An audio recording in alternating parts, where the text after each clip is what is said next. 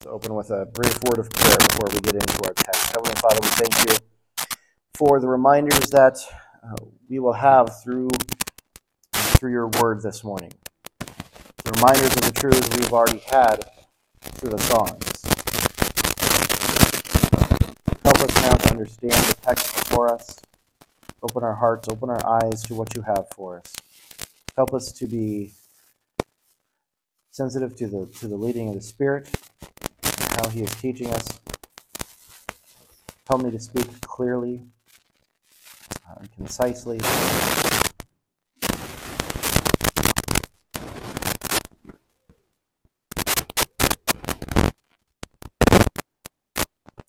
We thank you for preserving your word for us and giving it to us in this way that we might continue to return to it and to know you better through knowing your word, and how you've revealed yourself in your word.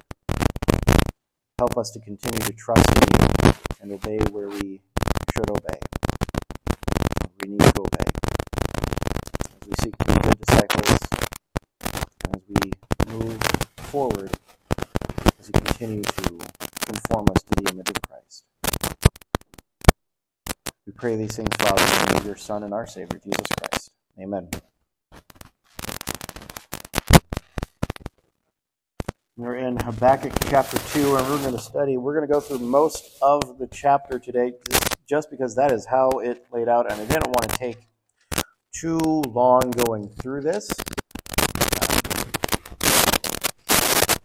Last time we looked at the prophet's second question, his second complaint of what God is doing in verses 12 through chapter 2, verse 1. Chapter 12 of verse 1 through chapter 2, verse 1. And now, beginning in verse 2 of chapter 2, we get the Lord's response. We get an initial short response, and then he goes on as he reveals what he will do with Babylon and how Babylon will not escape his judgment or his justice any more than Judah was going to. So we'll go ahead and begin here. Habakkuk 2, we're going to start. We're not going to read through all of the verses in one go. We're going to start here in verses 2 through 5, and we'll see the beginning of the Lord's answer. Then the Lord answered me and said, "Write the vision and make it plain on tablets, that he may run who reads it. For the vision is yet for an appointed time, but at the end it will speak, and it will not lie. Though it tarries, wait for it, because it will surely come, it will not tarry. Behold, the proud, his soul is not upright in him, but the just shall live by faith. Indeed, because he transgresses by wine, he is a proud man, and he does not stay at home. Because he enlarges his desire as hell, and he is like death, and cannot be satisfied. He gathers to himself all nations, and heaps up for himself all peoples." From verses 2 through 5, we see the Lord's answer. He's answering Habakkuk's second complaint from the previous section that we looked at a couple of weeks ago. And he tells Habakkuk, be the prophet. Here is the word. Write it down. Here is what's going to be happening. Write it down. Make it plain. The idea of plain here is plain or easy. There's a little bit of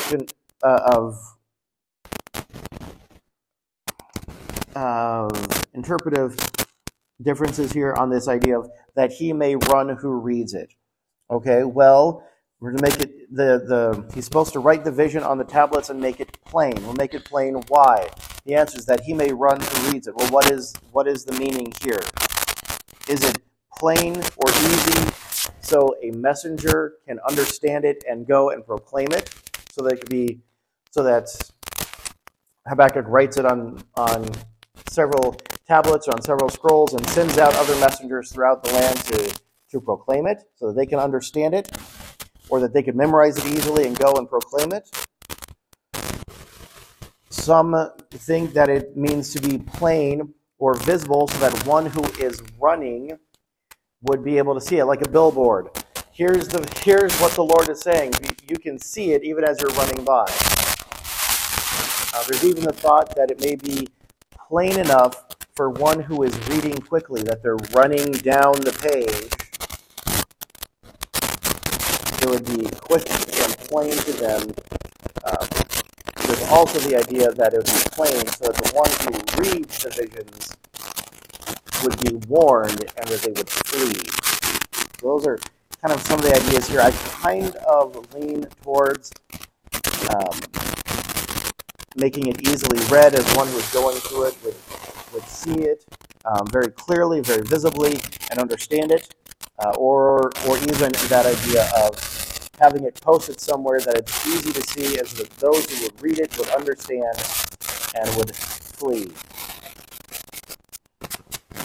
God is ensuring, in verse 3, God ensures Habakkuk that what is in the vision that he is giving him in this revelation will happen. He says there is an appointed time. For the vision is yet for an appointed time. It may not be happening right now or right after I give you this vision, but it is coming.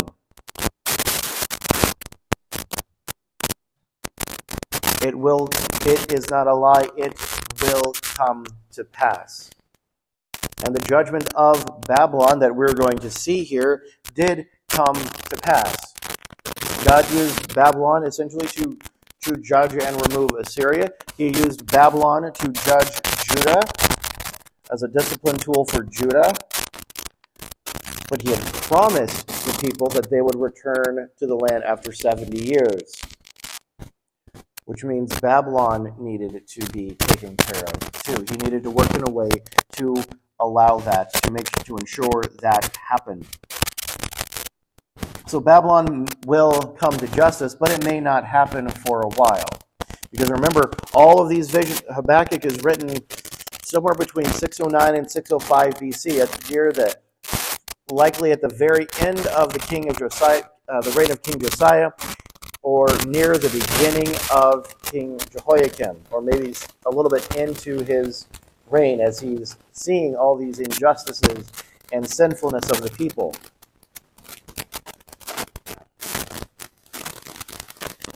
So not only is the judgment, and at that time frame, so not only is Israel's judgment coming, Judah's judgment coming, but Babylon's is even still further out and coming.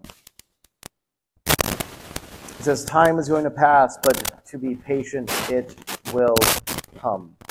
It will come at the appointed time. And just like the disciples asked Jesus, are you now setting up the kingdom? It says, that is for the Father in heaven to know. You worry about what you're going to do. The Father knows when that day is. We continue to trust in those promises. But he also goes on to tell Habakkuk here, at the beginning, and it's a little bit of getting into the judgment here. But in verse 4, there's this wonderful verse of verse 4 comes out.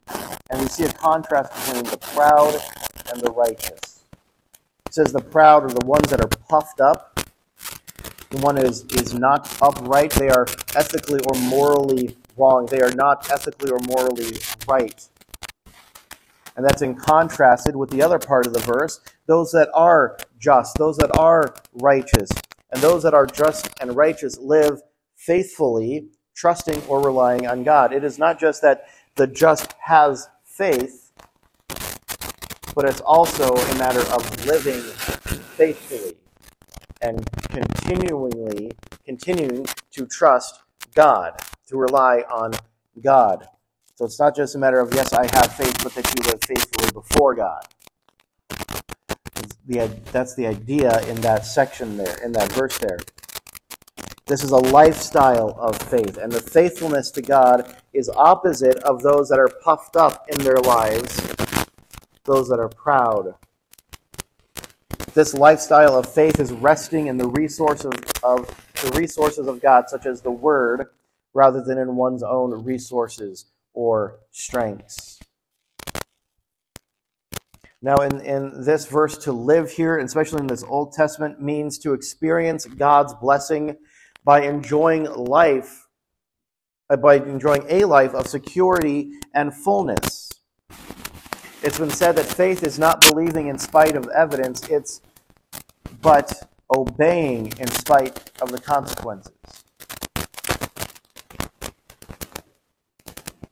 Faith is not believing in spite of evidence, but obeying in spite of the consequences. Now, this precious clause of the last part of verse 4, but the just shall live by faith, is found 3 times in the New Testament. Romans 1:17, Galatians 3:11, and is alluded to again in Hebrews 10:38. In these passages, that idea of will live or shall live is used more broadly than it is here in Habakkuk. The New Testament uses this clause when talking about enjoying salvation and eternal life. Warren Wiersbe remarks here that this is the first of 3 assurances given from God for encouragement in this passage. This first one emphasizes God's grace, because grace and faith tend to go hand in hand. We'll see a little bit later, verse 14 is the second assurance, which emphasizes God's glory, reminding us that this world will not always be like this, but there will be a day when it will be filled with the glory of the Lord. And verse 20, the last verse of the chapter, is the third, and it emphasizes God's government. No matter the political situation, kingdoms and empires will rise and fall, but the Lord is still and will always be on his throne, ruling and overruling as the King of Kings and Lord of Lords. As we move on into verse 5, connected back kind of to the proud of verse 4, we go on. It says, "Behold, indeed, because he transgresses by wine, he is a proud man." The idea here is that wine is treacherous, and it betrays those. It betrays especially the proud. And as we look back historically, we see that Babylon was apparently very addicted to wine. And they were certainly addicted to their pride. Daniel 5 records how Belshazzar and his leaders, his court, were holding a very riotous party when not only did God warn them of their coming judgment, but that very night Babylon was conquered.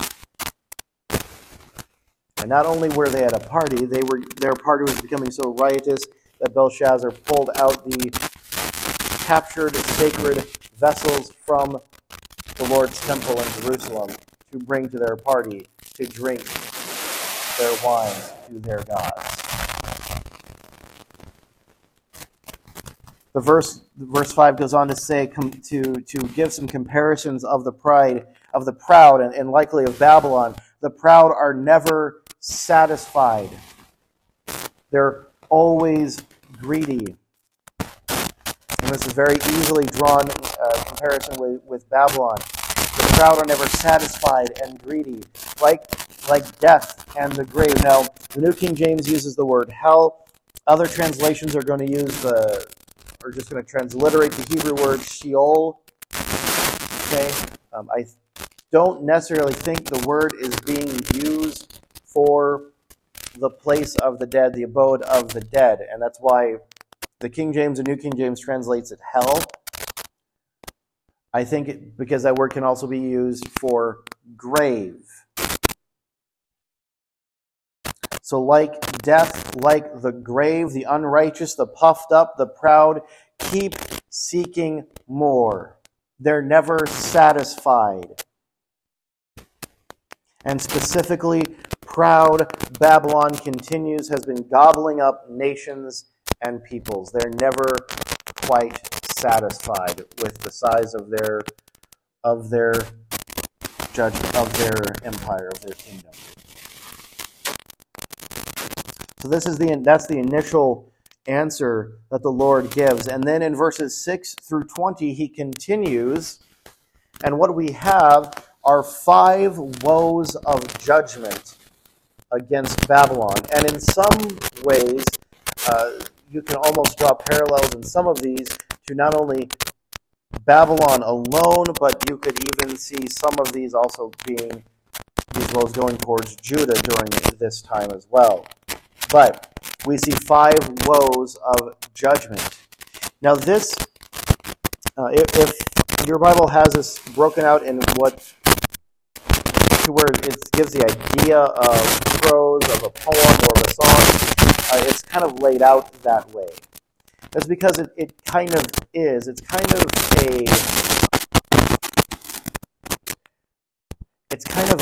a dirge of a song. It's kind of a taunting song towards Babylon, a little more specifically, where these woes are brought out. And we're going to start by looking at the first one in verses 6 to 8. So in verses 6 to 20, we have woes of judgment. And the first one is in verses 6 to 8, which is evil gain. Evil gain. Habakkuk is written, will not all these take up a proverb against him, and a taunting riddle against him, and say, woe to him who increases what is not his? How long? And to him who loads himself with many pledges. Will not your creditors rise up suddenly? Will they not awaken who oppress you? Will they not awaken who oppress you? And you will become their booty. Because you have plundered many nations. All the remnant of the people shall plunder you, because of men's blood and the violence of the land and the city and all who dwell in it. The first part of verse 6 refers back to the nations and the peoples from the end of verse 5 that Babylon has been conquering. Will they not say, will they not take up this proverb and a taunting riddle against you?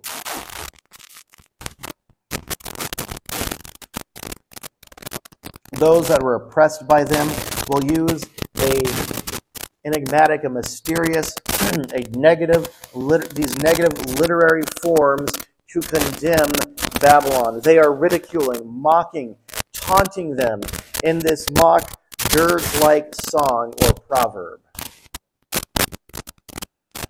The first of these 5 woes begins by referring to Babylon as one who has made himself rich on loans. He's made himself rich on loans. He has taken what is not his, and those he has robbed, essentially, view it as, you may have taken this, but that's on loan. You have taken these under a pledge, and you will repay, under a pledge of repayment. Those oppressed will rise up and call the debt due, and awaken those that cause Babylon to tremble.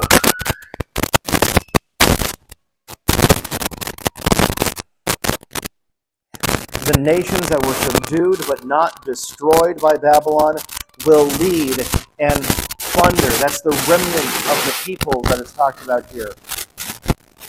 Those that were subdued but not destroyed will lead and plunder Babylon the way that they were plundered.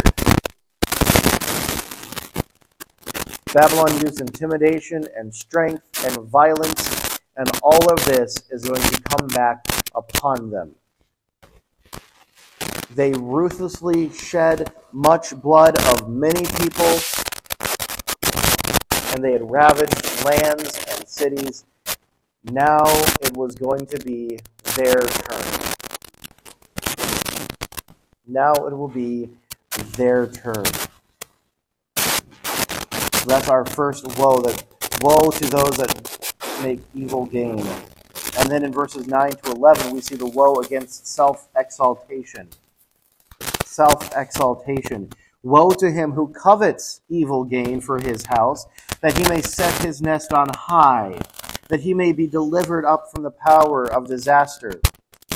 You give shameful counsel to your house, cutting off many peoples, and sin against your soul. For the stone will cry out from the wall, and the beam from the timbers will answer it. Babylon sought to make itself important and safe. We're going to become a large empire, and we're going to control such a vast area that no one is going to want to attack us. We're going to be the strongest in the area, and because of it, no one's going to come to get us. And the example, the illustration used is like an eagle or the great bird, a vulture, building its nest high up on the mountaintops, away from predators. But being built on the mountaintops, being built on the precipices, on the edges, is still dangerous. Like those eagles that build their nests high in the mountaintops, Babylon uses this evil gain that they have taken to build its empire from the lowlands of Lower Mesopotamia. They built up their strength. This evil gain brought them their supposed power and prestige. They sought protection in their position. We're now the major power in the region. No one can touch us. Through their scheming, their plotting, their planning, their devising to destroy other nations and peoples only brings them shame and ultimately death. Verses 9 and 10 are tied closely together as we see the repetition of the word house. Babylon's plan of national security was to isolate themselves from attack and danger, but this included the destruction of other peoples. Assyria is too dangerous. Crush them. Egypt is too dangerous to be in this region. Crush them and push them away. Judah's a nuisance. Crush them and bring them into submission.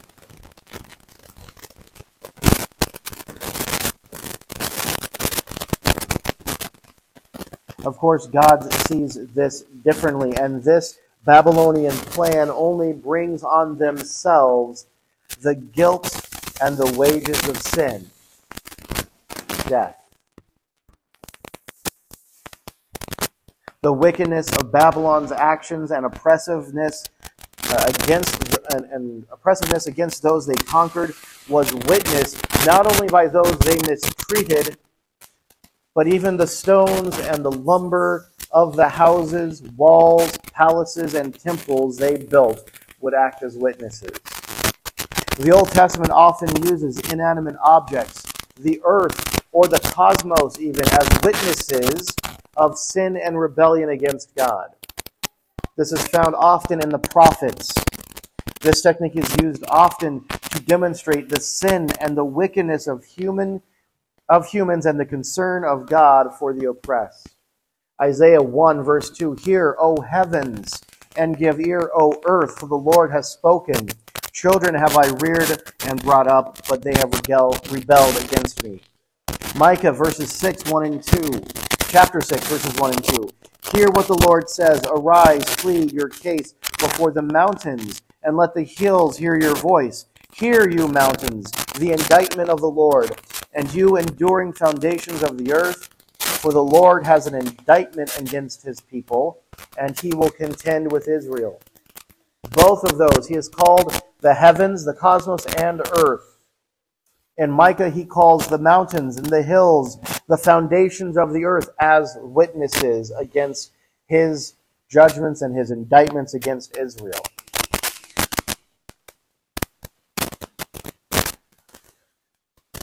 Jeremiah does something similar. Jeremiah, remember, is likely a contemporary of Habakkuk, and he gave a similar message from there to the wicked kings of Judah. In Jeremiah 22, verses 13 and 14, he says, "Woe to him who builds his house by unrighteousness and his upper rooms by injustice, who makes his neighbor serve him for nothing and does not give him his wages, who says, I will build myself a great house with a spacious upper rooms, who cuts out windows for it, paneling with cedar and painting it with vermilion." Jeremiah uses a similar woe, a similar statement of judgment against the kings and elite of Judah for the same thing that Habakkuk is calling against Babylon. These building materials were obtained for Babylon through the plunder and injustice against other nations and other peoples. So even they would be witness against them. These lavish buildings would serve as evidence for God's judgment that was coming. The nest that was exalted and built on a lofty perch would be knocked down. In verses 12 to 14, we see the third woe against iniquity. Iniquity. Woe to him who builds a town with bloodshed, who established a city by iniquity. Behold, is it not the Lord of hosts that the peoples labor to feed the fire, and nations weary themselves in vain? For the earth will be filled with the knowledge of the glory of the Lord, as the waters cover the sea. This third woe changes the format of the previous two slightly.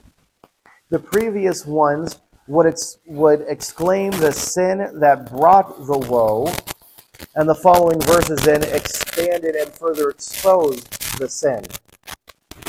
Here the sin is exclaimed first, but then attention is given to the Lord. This woe also encompasses the sin of the previous two. Everything that we kind of talked about in the previous two is now included in the sin and the woe of this one. The plunder and robbery of the first woe and the pride and self-exaltation of the second both grew from the inherent sin of the third. One source remarks here, it is as though the stones and timbers of Babylon's vast building project took up the song here. It's as if the stones and timbers that were just mentioned take up the song of woe against them. This woe exclaims how Babylon's cities were built with bloodshed and iniquity. The word bloodshed here reinforces the idea that is inferred by bloodshed. It is used here, it refers to the violence committed, often implying murder. And it says iniquity reinforces that idea inferred by bloodshed, as it is used here reflecting violent deeds of injustice. Their cities were built by murder and violent, unjust deeds. They were built through the blood and sweat of enslaved people. Babylon's tools were murder, bloodshed, oppression, and tyranny. Verse 13 actually implies a level of judgment against them, as the Lord asks a rhetorical question here. Behold, is it not the Lord of hosts that the people labor to feed the fire and nations weary themselves in vain?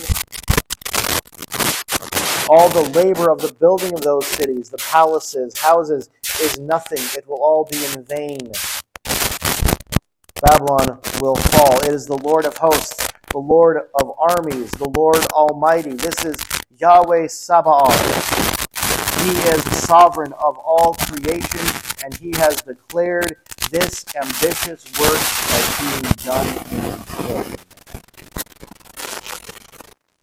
These carefully hewn stones for the buildings and palaces, it is as if they become the stones of an altar, and those ornately carved timbers become the kindling for the great sacrificial fire that would reduce Babylon to ashes.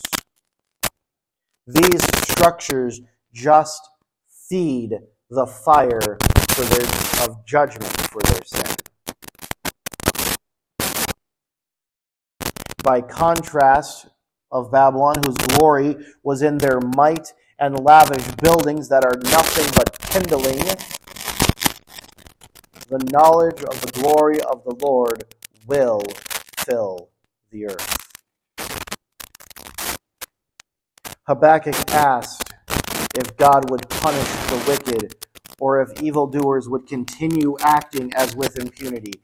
God answered Habakkuk, and not only was he to work to accomplish his own purpose, which was much more than simply punishing the wicked. God desires that all the world know him. Verse 14 here is very similar to Isaiah 11 and verse 9. They shall not hurt or destroy in all my holy mountain, for the earth shall be full of the knowledge of the Lord as the waters cover the sea. Isaiah spoke of the Messianic kingdom in Isaiah 11. And that section closes by saying the whole earth will be filled with the knowledge of the Lord. Habakkuk states that the earth will be filled with the knowledge of his glory. Isaiah spoke of the essence of the kingdom, presented the fact. Habakkuk dealt with the establishment of the kingdom and focused on the act. Habakkuk said, this is what the kingdom is going to look like. Isaiah said, this is what the kingdom is going to look like. Habakkuk said, this is kind of how it's getting there. He's focusing on the establishment, the act, while Isaiah talked about the fact, the essence. There will be a day when the whole earth will be filled with the knowledge of the Lord and the knowledge of his glory. And in the future, God will judge a future Babylon of some sort, from Revelation 17 and 18, and the ungodly powers of the earth, Revelation 19, verse 19, that are represented by Babylon. And in the millennial kingdom, the Lord's glory, Matthew 24:2, and majesty, 2 Thessalonians 1:9, will be made evident and acknowledged throughout the earth. This knowledge of the Lord and his glory will be so extensive that it will be as the waters that are covering the sea.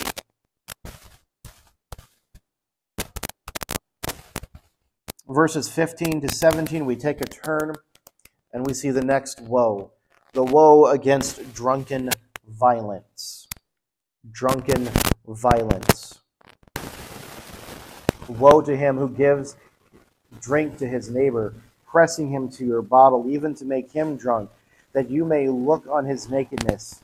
You are filled with shame instead of glory. You also drink and be exposed as uncircumcised. The cup of the Lord's right hand will be turned against you, and utter shame will be on your glory. For the violence done to Lebanon will cover you, and the plunder of beasts which made them afraid, because of men's bloods and the violence of the land and the city and all who dwell in it. This woe turns to the barbaric actions of Babylon and the indignity and inhumanity they exhibit towards their victims. This verse sees Babylon as a drunk, giving or inciting his neighbors to have some with him to get him drunk. To have him get him drunk so that they would also indulge in some evil or in the same evil, and thus exposing his neighbor to shame. Verse 15 in the ESV reads it this way: Woe to him who makes his neighbor drink. You pour out your wrath and make him drunk. in order to gaze at their nakedness. The NASB reads it this way: "Woe to you who make his neighbors drink, who mix in your venom even to make them drunk, so as to look on their nakedness." The alternative readings there in the ESV and the New American Standard imply that Babylon was giving more than just wine to his neighbor.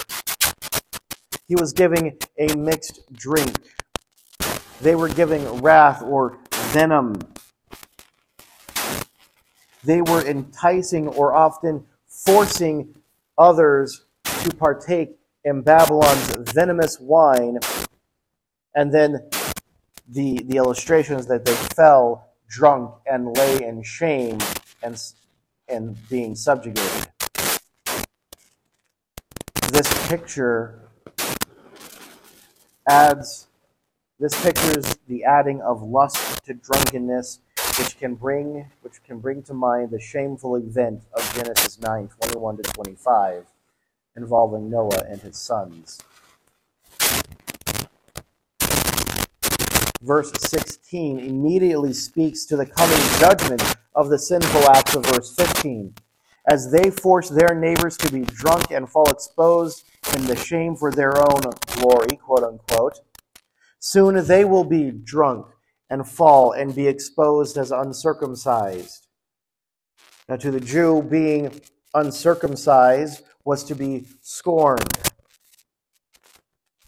As Babylon forced their neighbors to drink from their cup, the Lord will make Babylon drink from his cup. The cup that is in his right hand. Often the cup pictures judgment, and the right hand pictures strength and power. Thus, this part of the verse pictures the coming judgment, the divine retribution against Babylon for its actions. The end of the verse pictures Babylon it pictures Babylon as a disgraceful, contemptible drunk.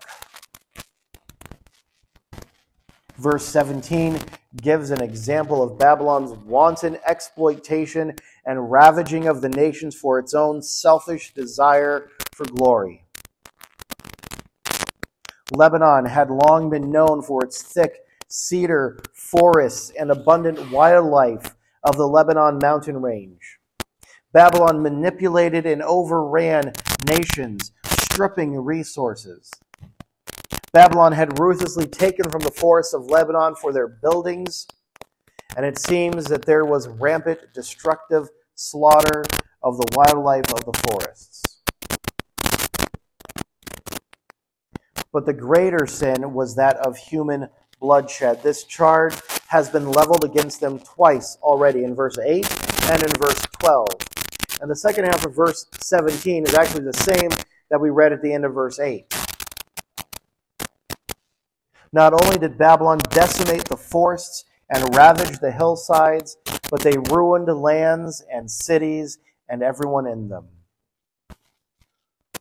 One source remarks the indignities on God's creation and his creatures would bring Babylon from apparent world glory to everlasting shame. God's great judgment would overwhelm her.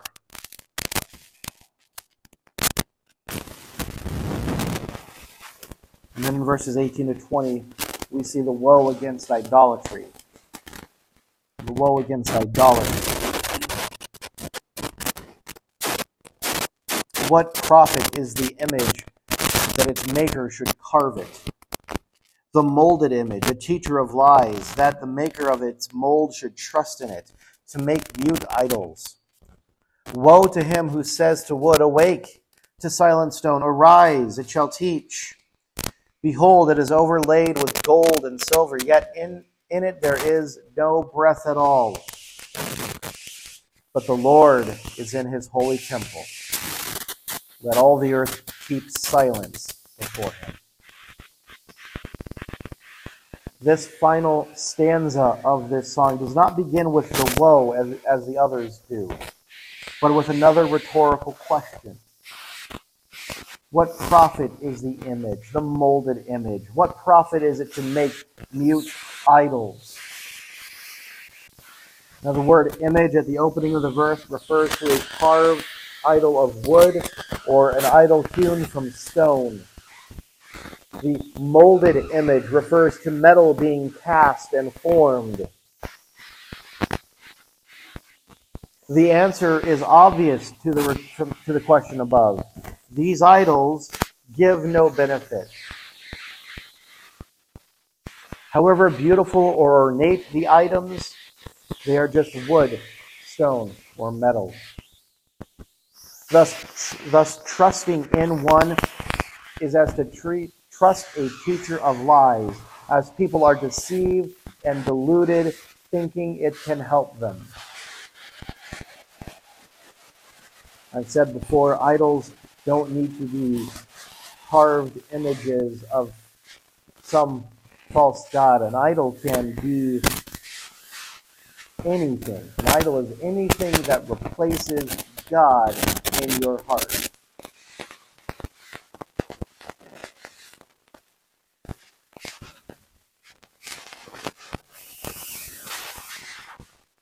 Verse 19 brings the woe against this sin of idolatry.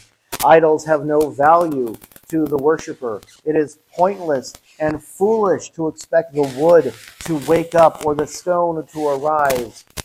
And just because a lifeless object is covered in gold or silver does not give the object life or spirit.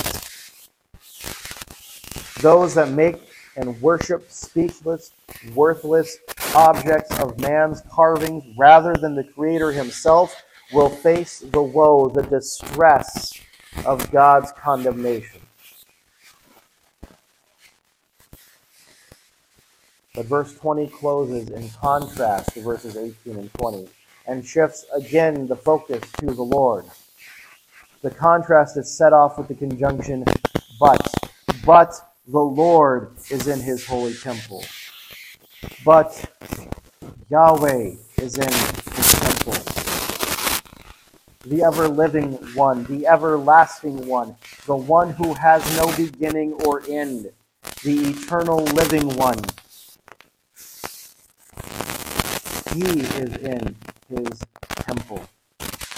The verse shifts from the speechless, lifeless, man-made carvings and idols to the Lord, the living God, the eternal, self-existent, holy, sovereign, ruler of all creation, sitting in his temple.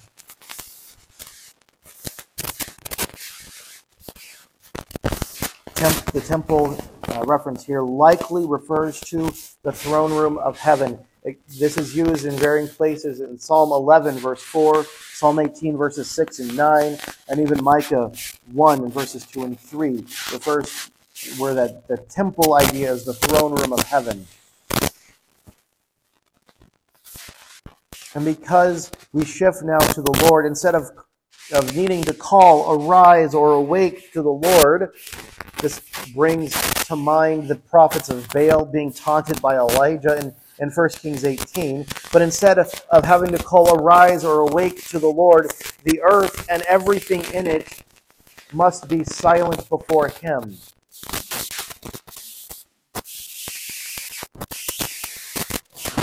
Habakkuk gets it.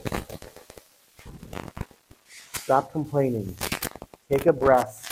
Stop doubting. Trust the Lord. He is not insensitive. He is not unaware or inactive. The Lord is in control. The Lord is ruling. He will accomplish his divine purpose in his time. Habakkuk learned to be silent and to keep trusting the Lord.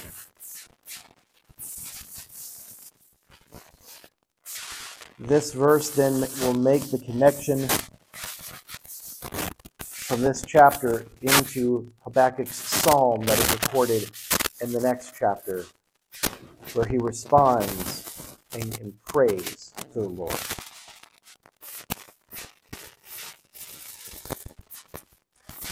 Chapters 1 and 2 in Habakkuk see a lot of back and forth, bringing questions and complaints, having doubts, and being responded to by the Lord.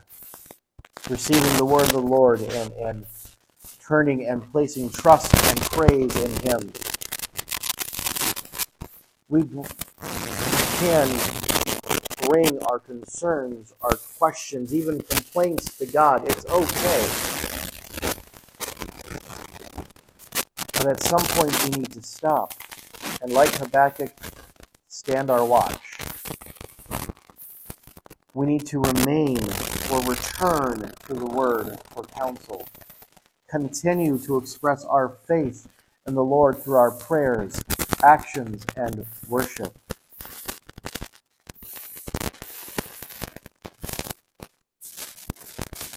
While joyous worship can be difficult or maybe even feel fake, when we have questions or we are going through a season of doubt or trial, we can still worship through the Psalms of lament and even quieter, more solemn hymns of faith.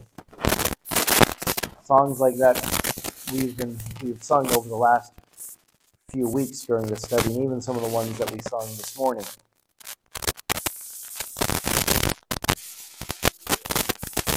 It's okay to question, to have complaints, and if God is not big enough to take your complaints, then you're not trusting in God.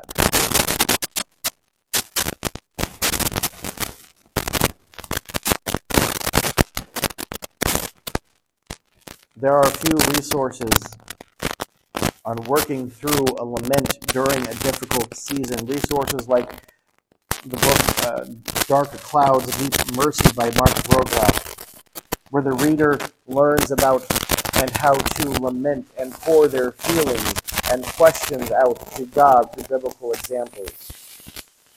Or the personal reflections of Christian author and blogger Tim Challies in Seasons of Sorrow. But the point of these resources is to help guide as we question or even complain, to end in trust and faith. Hebrews 11:1 tells us faith is the assurance of things hoped for, the conviction of things not seen. Have faith in God. Rest faithfully in His Word and promises.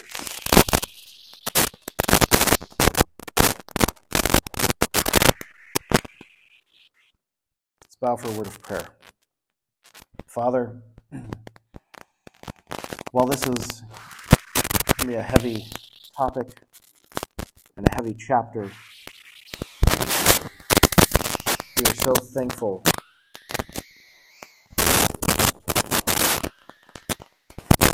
for the mercy and grace that you've shown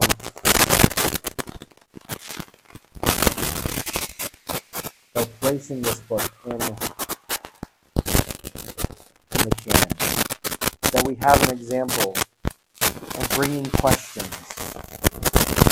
of bringing complaints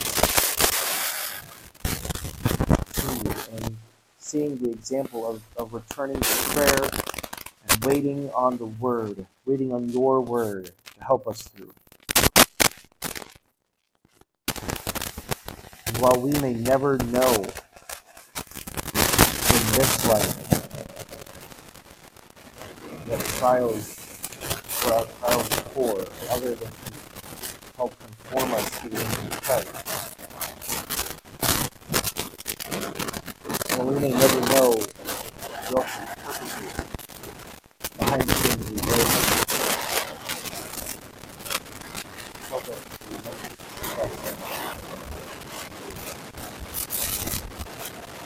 when we have questions, it doesn't destructive path, but we turn in faith and live faithfully to you and to your word, because you are faithful and you will do all that you have said. Father, we love you. We praise you. We ask for your strength. And we pray these things in the name of your Son and our Savior, Jesus Christ. Amen.